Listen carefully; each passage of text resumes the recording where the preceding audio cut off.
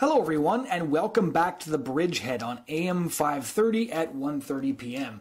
My name is Jonathon Van Maren, and I'm the Communications Director for the Canadian Centre for Bioethical Reform. Now, in the last few weeks, as we've gone through different human rights issues, one of the things that we've increasingly come back to is this new, very dangerous sexual ideology that's fueling extraordinarily dangerous and unhealthy attitudes across North America, and that involves the consumption of pornography, all pornography, but especially hardcore pornography, and this type of porn now that's celebrating brutality and humiliation, that's hate speech against women, and that is training men to look at women as not only objects, but as the receivers of pain. And last week we interviewed Lila Rose about her expose of Planned Parenthood, where she goes through the different types of sex education that's being given at Planned Parenthood locations. And we heard some shocking interview footage of a Planned Parenthood employee talking to a 15-year-old girl and advising her to try all sorts of different things involving torture and pain inside the context of a sexual relationship with her boyfriend. In the past, we've aired a presentation I gave at the University of Ottawa on how porn fuels rape culture. We've talked to a former porn star and head of the Pink Cross Foundation, Shelley Lubin. And now, this week, we're going to be talking to Dr. Robert Jensen of the University of Texas. Now, he has quite an impressive resume in speaking out on this issue. In fact, he wrote a book called Pornography, the Production and Consumption of Inequality, which he co-authored with Gail Deans and Anne Russo. And he really portrays pornography as hate speech as well. He says that you don't own porn, porn owns you. And he actually gave some remarks at a conference called the Heroes and Healthy Families Conference that I found really profound. He kind of goes through very explicitly the new awful things that are found in porn, talking about how porn is the sexualizing of domination and submission, and that in pornography, women are dehumanized and portrayed simply as the objects of male pleasure, and increasingly that what that pleasure looks like is extreme violence and always really, really awful types of humiliation. And what he says to men looking at porn is, think about how you feel when you've just finished using pornography. And what he says at the very end of that presentation, I think is very powerful. He said, in that moment, men, ask yourself who you are and think about who you want to be. In that moment, don't worry about whether or not you're a real man. Worry about whether you remember how to be a real human being. And I think the more we find out what's going on in this really dark underbelly of our culture that's increasingly becoming mainstream but under the radar, we have to come to the conclusion that we are very much forgetting how to be human beings as we're objectifying an entire gender and creating a very dangerous society for women to live in. So we'd like to welcome Dr. Robert Jensen, who's a journalism professor at the University of Texas, a board member of the Third Coast Activist Resource Center, and author of the most recent book is Getting Off Pornography and the End of Masculinity, which was published by South End Press in 2007. So we'd like to welcome Dr. Robert Jensen to the program. If you could just tell our listeners a bit about your book, Getting Off Porn and the End of Masculinity. Well, that's actually a book I published in 2007. There have been several since then, but it was the major book in which I tried to deal with this ongoing question of pornography, of a pornographic culture. I come out of a radical feminist perspective that always saw the sexual exploitation of women by men, that is, the buying and selling of women's bodies for men's sexual pleasure, as a fundamental component of patriarchy, that is, of a system of male dominance. And so the radical feminist movement, along with a lot of other issues, focused on things like pornography, prostitution, stripping, these sexual exploitation industries, the main vehicles for that buying and selling, and tied it to a larger critique of men's violence and men's dominance in general. So that critique goes back to the 1970s. I got involved in this in the late 1980s, and it seemed at that point a very compelling way to understand the world around me and my own experience. 25 years later, as this society has become increasingly pornographic, it seems to me that radical feminist critique is more compelling than ever. Yeah, and there seems then to be a bit of a split because I know, like, for example, here in Canada, there's a prominent feminist who support the legalization of prostitution as well as pornography, supporting the use of pornography as part of sexual liberation. What would your response to that be then? Well, that split within feminism has been there almost from the beginning. It's not surprising. In a complex world, there are differences of opinions within any political movement, and feminism is no different. I, like anyone, have to make commitments to what I believe is the best way to understand the world. And so as a man, I'm always a little hesitant to critique women in feminism. For me, it seems more important to make clear what I feel is the best analysis and then speak to other men about this. And that's how I've always seen my own role in a feminist anti-pornography movement, which was to speak to men about how the culture does present us with a certain set of rewards that are mostly short-term and very material. That is, if you accept your role as a man in patriarchy, you'll get things, you'll get certain advantages. And one of those advantages is a certain kind of access to women. But for me, the challenge to men, originally just the challenge to myself, and then as I became part of the movement, a broader challenge was, is that who we want to be? Is that consistent with our own moral principles and political principles? And even at a more basic level, does that kind of arrangement really make us happy? Do we feel fulfilled? And I think that's one of the ways we need to speak about this, not just to talk about these sexual exploitation industries in the way that they injure women, and they do injure women in all sorts of ways, but also the way that they leave us men in very constrained, confined, and in the end, incredibly unfulfilling kinds of roles. So I think both those arguments are important. We don't need to pursue one over the other, but the effect of these sexual exploitation industries and men's violence more generally on women is pretty clear.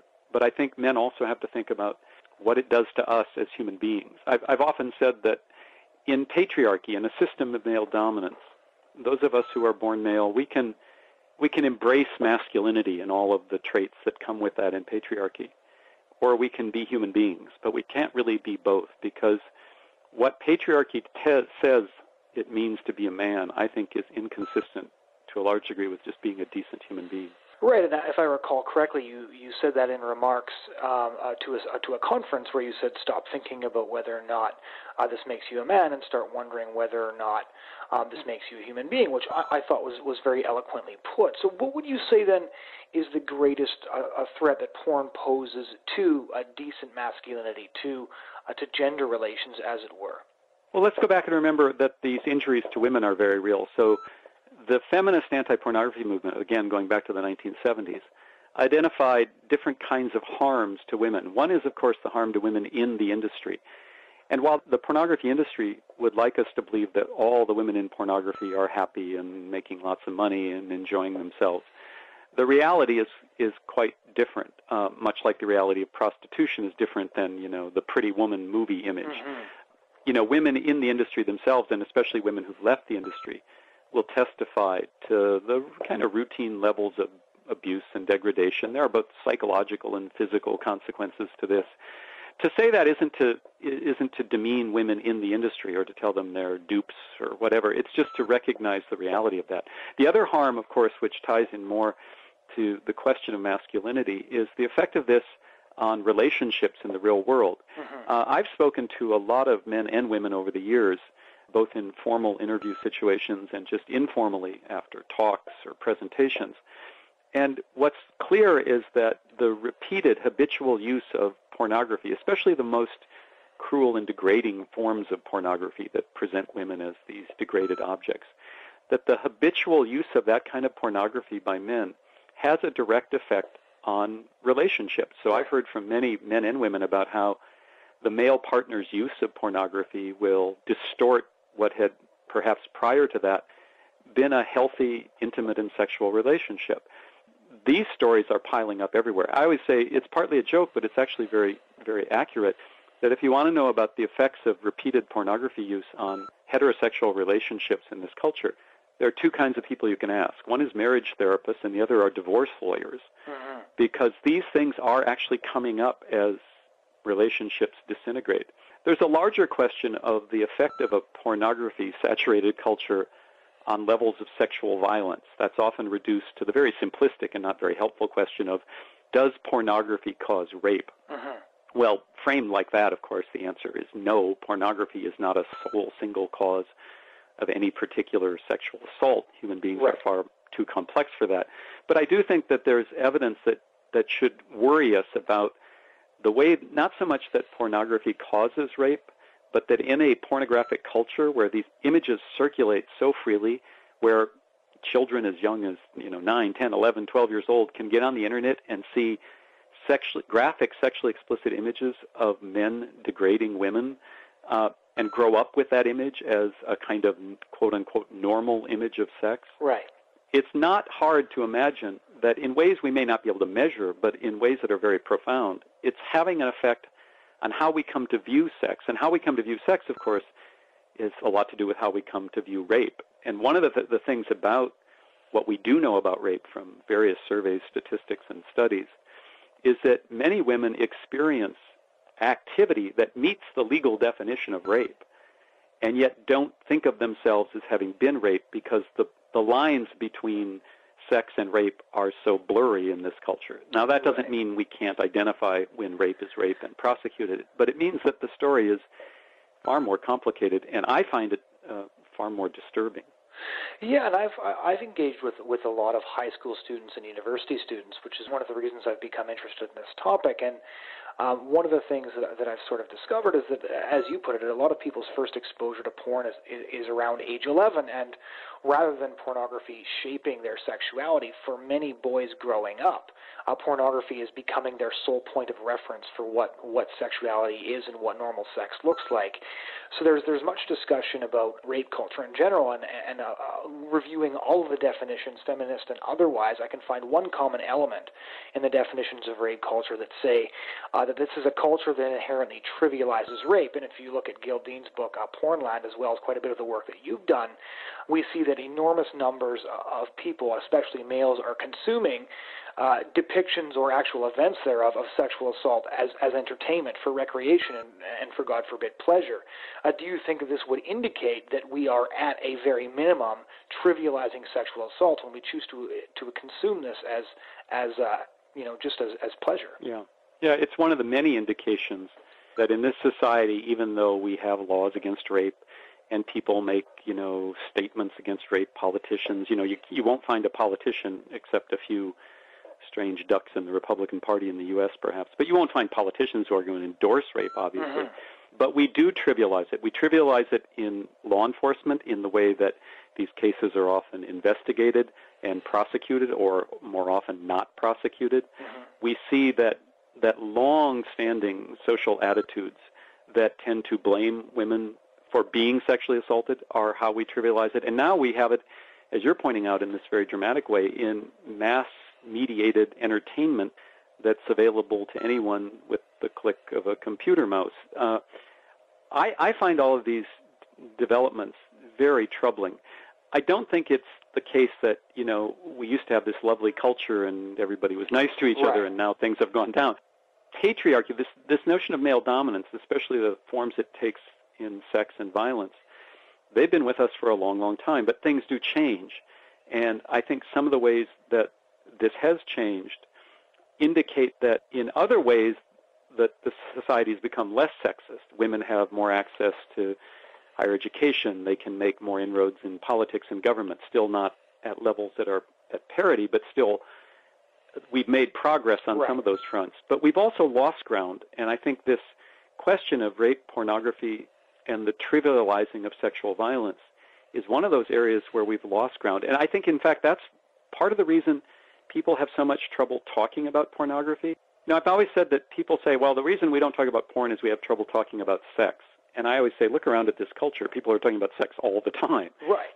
The reason we have a hard time talking about the reality of pornography is because what it tells us, not just about pornography, but about the whole sexual culture and the way it's connected to gender and power, is really quite disturbing. I know that this is not a concern only to parents, but I know that when you talk to parents, where it's often a much more visceral question because they're looking at young people in their house who are having to cope with this, that's when you see really how afraid people are. And I think, we don't want to be irrationally afraid, but sometimes fear is an appropriate response to a set of conditions that are very troubling, and I think this is one of those cases.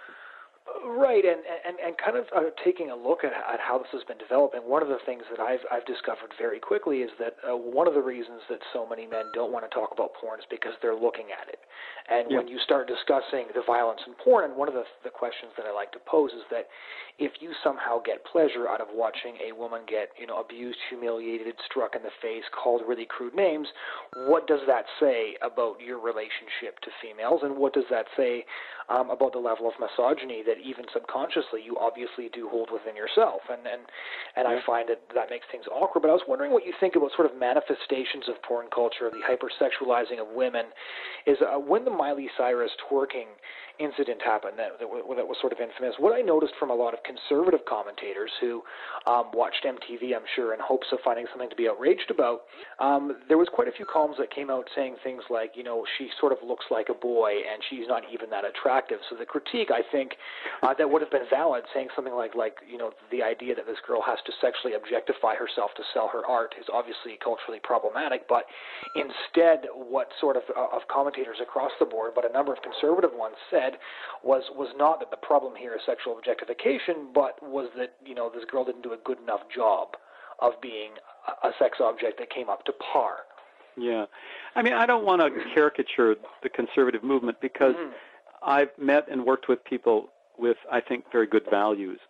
And as in any movement, you can find some pretty disgusting comments all around. Well, I'm actually quite a conservative myself. Right. It was just here in Canada. Right, and I know, and that stuff is very disturbing. And I think there's a part of the conservative movement that is extremely ugly in this way. And I think we have to mark it and reject it, and I agree with you on that.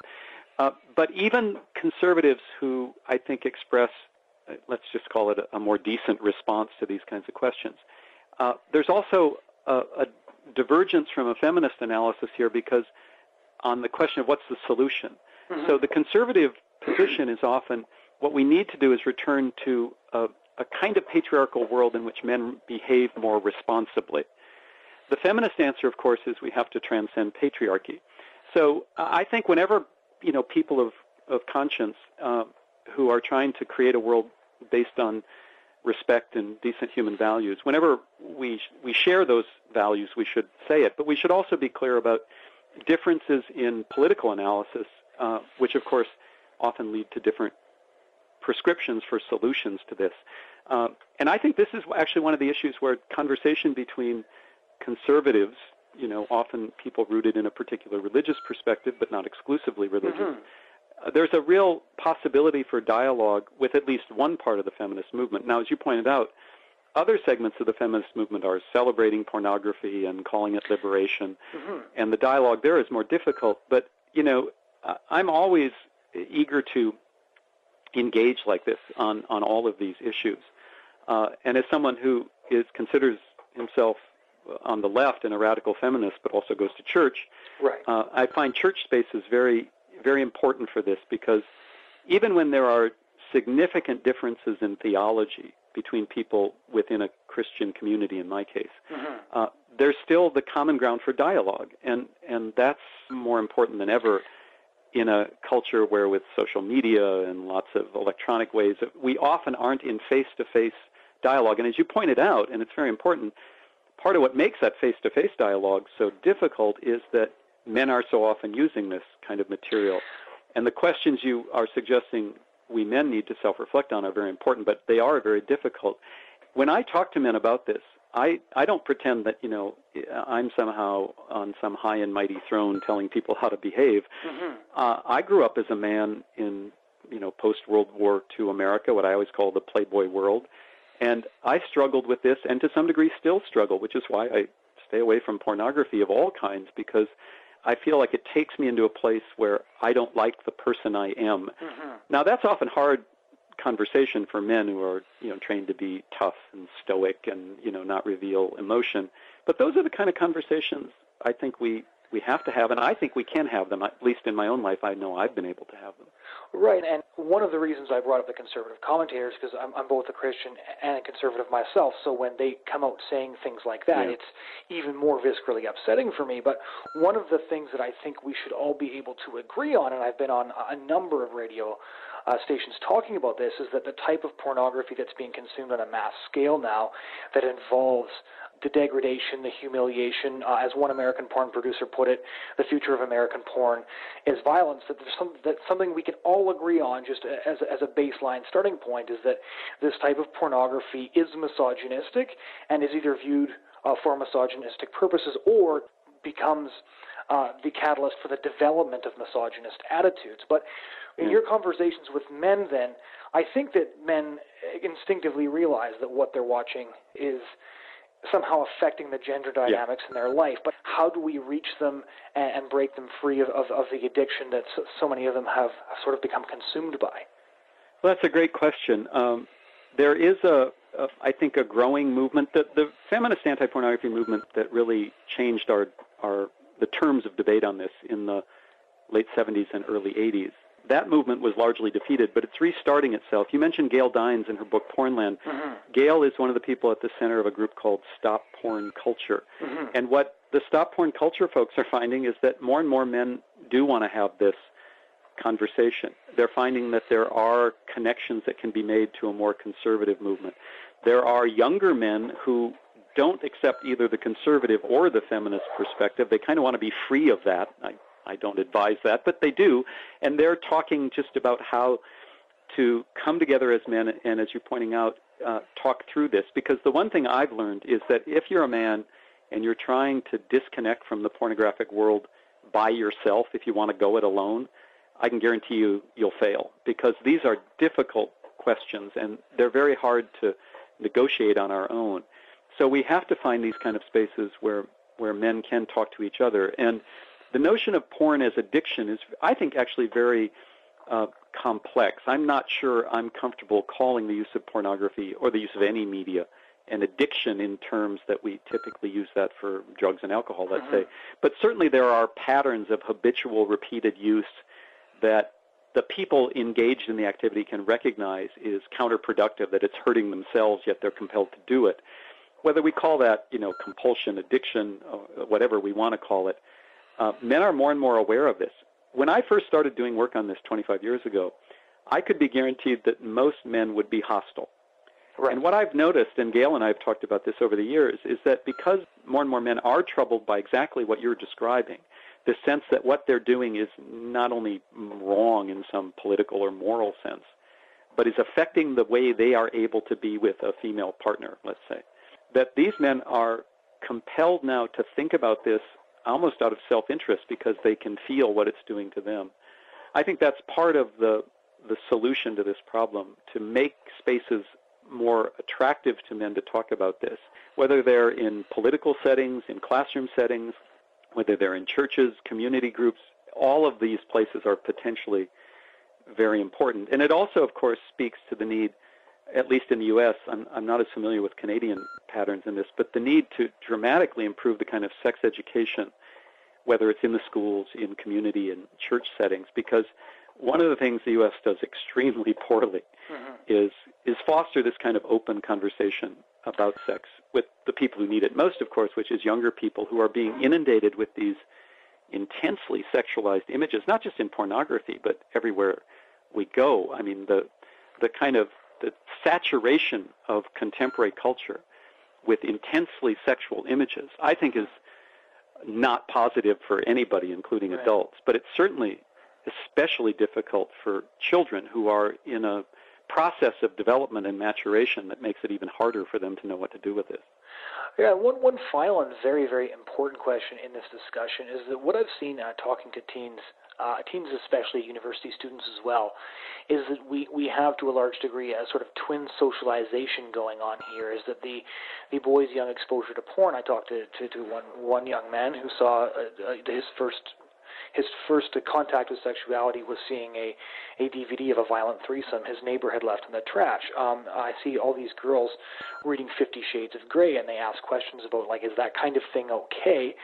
So the males are being socialized to think that violence in sex is normal and desirable, whereas the women are being socialized to believe that they have to accept, some measure of pain, some measure of dominance, some measure of submission within that relationship. How do we try to reverse this socialization? I realize it's sort of a broad and sweeping question, but it's the one I get asked the most. And how do we approach this with the boys and with the girls to say that you don't have to accept this framework you've been handed? You don't have to accept anything in a sexual relationship, and no, inflicting pain on your partner is not something that you should be glorifying. Yeah. How do we have those conversations? The answer is we just keep trying to have them. I don't think there's a magic bullet or one curriculum that will solve all these problems. And I also think it's important to think of them in the context of a what I'll call a larger problem of the corrosion of this culture, the routine glorification of violence in non-sexual situations. The what I would call the kind of over-mediation, the way that not only young people, but all too many of us are connected to screens, the way that our realities is so much defined by screens. These are all part of the bigger question, I think, and it requires stopping and asking what I think is a simple question, and the older I get, the more it's the question that's on my mind, is how do we form stable, decent human communities? Right. And I think the sad part is when we think about it, many of us will have to admit we don't really live in stable, decent human communities. Right. We don't live in communities where we can routinely trust other people. We don't live in communities where the basic kind of respect that you should be according other people can be taken for granted. And I think there's a lot of reasons for that. From my own point of view, it's the intense affluence, materialism, and kind of greed-based culture we live in, given our economic system. A lot of it's about the hubris in the United States of thinking the United States is the greatest country that's ever been. A lot of it has to do with these questions of gender. There are still deeply entrenched problems around race and racism and white supremacy. All of these are in some sense part of the same problem that impedes us from forming these decent, stable human communities. Now, a lot of times people say, well, you sound very conservative. I thought you were a radical. And to me, that may be the most radical question we can ask, is what is keeping us from those decent, stable human communities? And I think there's a lot of room for people to share ideas about that. There's not one answer to it. There's just a need for people to start recognizing that cultural corrosiveness and being willing to talk about it. Dr. Robert Jensen, thank you so much for joining me. Well, thank you. Great conversation. I appreciate the questions. All right. Have a wonderful day. Thank you. So, ladies and gentlemen, that was Dr. Robert Jensen of the University of Texas, author of the recent book, Getting Off, Pornography and the End of Masculinity. I think you'll agree with me when you say that the information he's shared with us is really, really important to consider. I've talked to a lot of guys addicted to porn, or guys who have had a porn problem in the past, guys who have shared with me how difficult it was to break this habit once they'd started engaging in it. And even worse, I've talked to many, many, many girls who have suffered from sexual aggression from males as the result of male porn addiction. Guys who have tried to push girls into doing increasingly strange and depraved sexual behaviors based on imitation, based on imitating pornography, which our culture now consumes on a scale that we've never seen before. So I'd just like to commend this message to you and ask you to think about this, to share this with your friends, and start to think about what we can do to protect the human rights of girls and women in our community. And I would propose to you that one of the ways we can fight misogyny, that we can fight sex trafficking, that we can fight the objectification of women, is to stop looking at pornography ourselves and encourage all those around us to stop looking at pornography as well. My name is Jonathon Van Maren. This is The Bridgehead. Thanks for listening.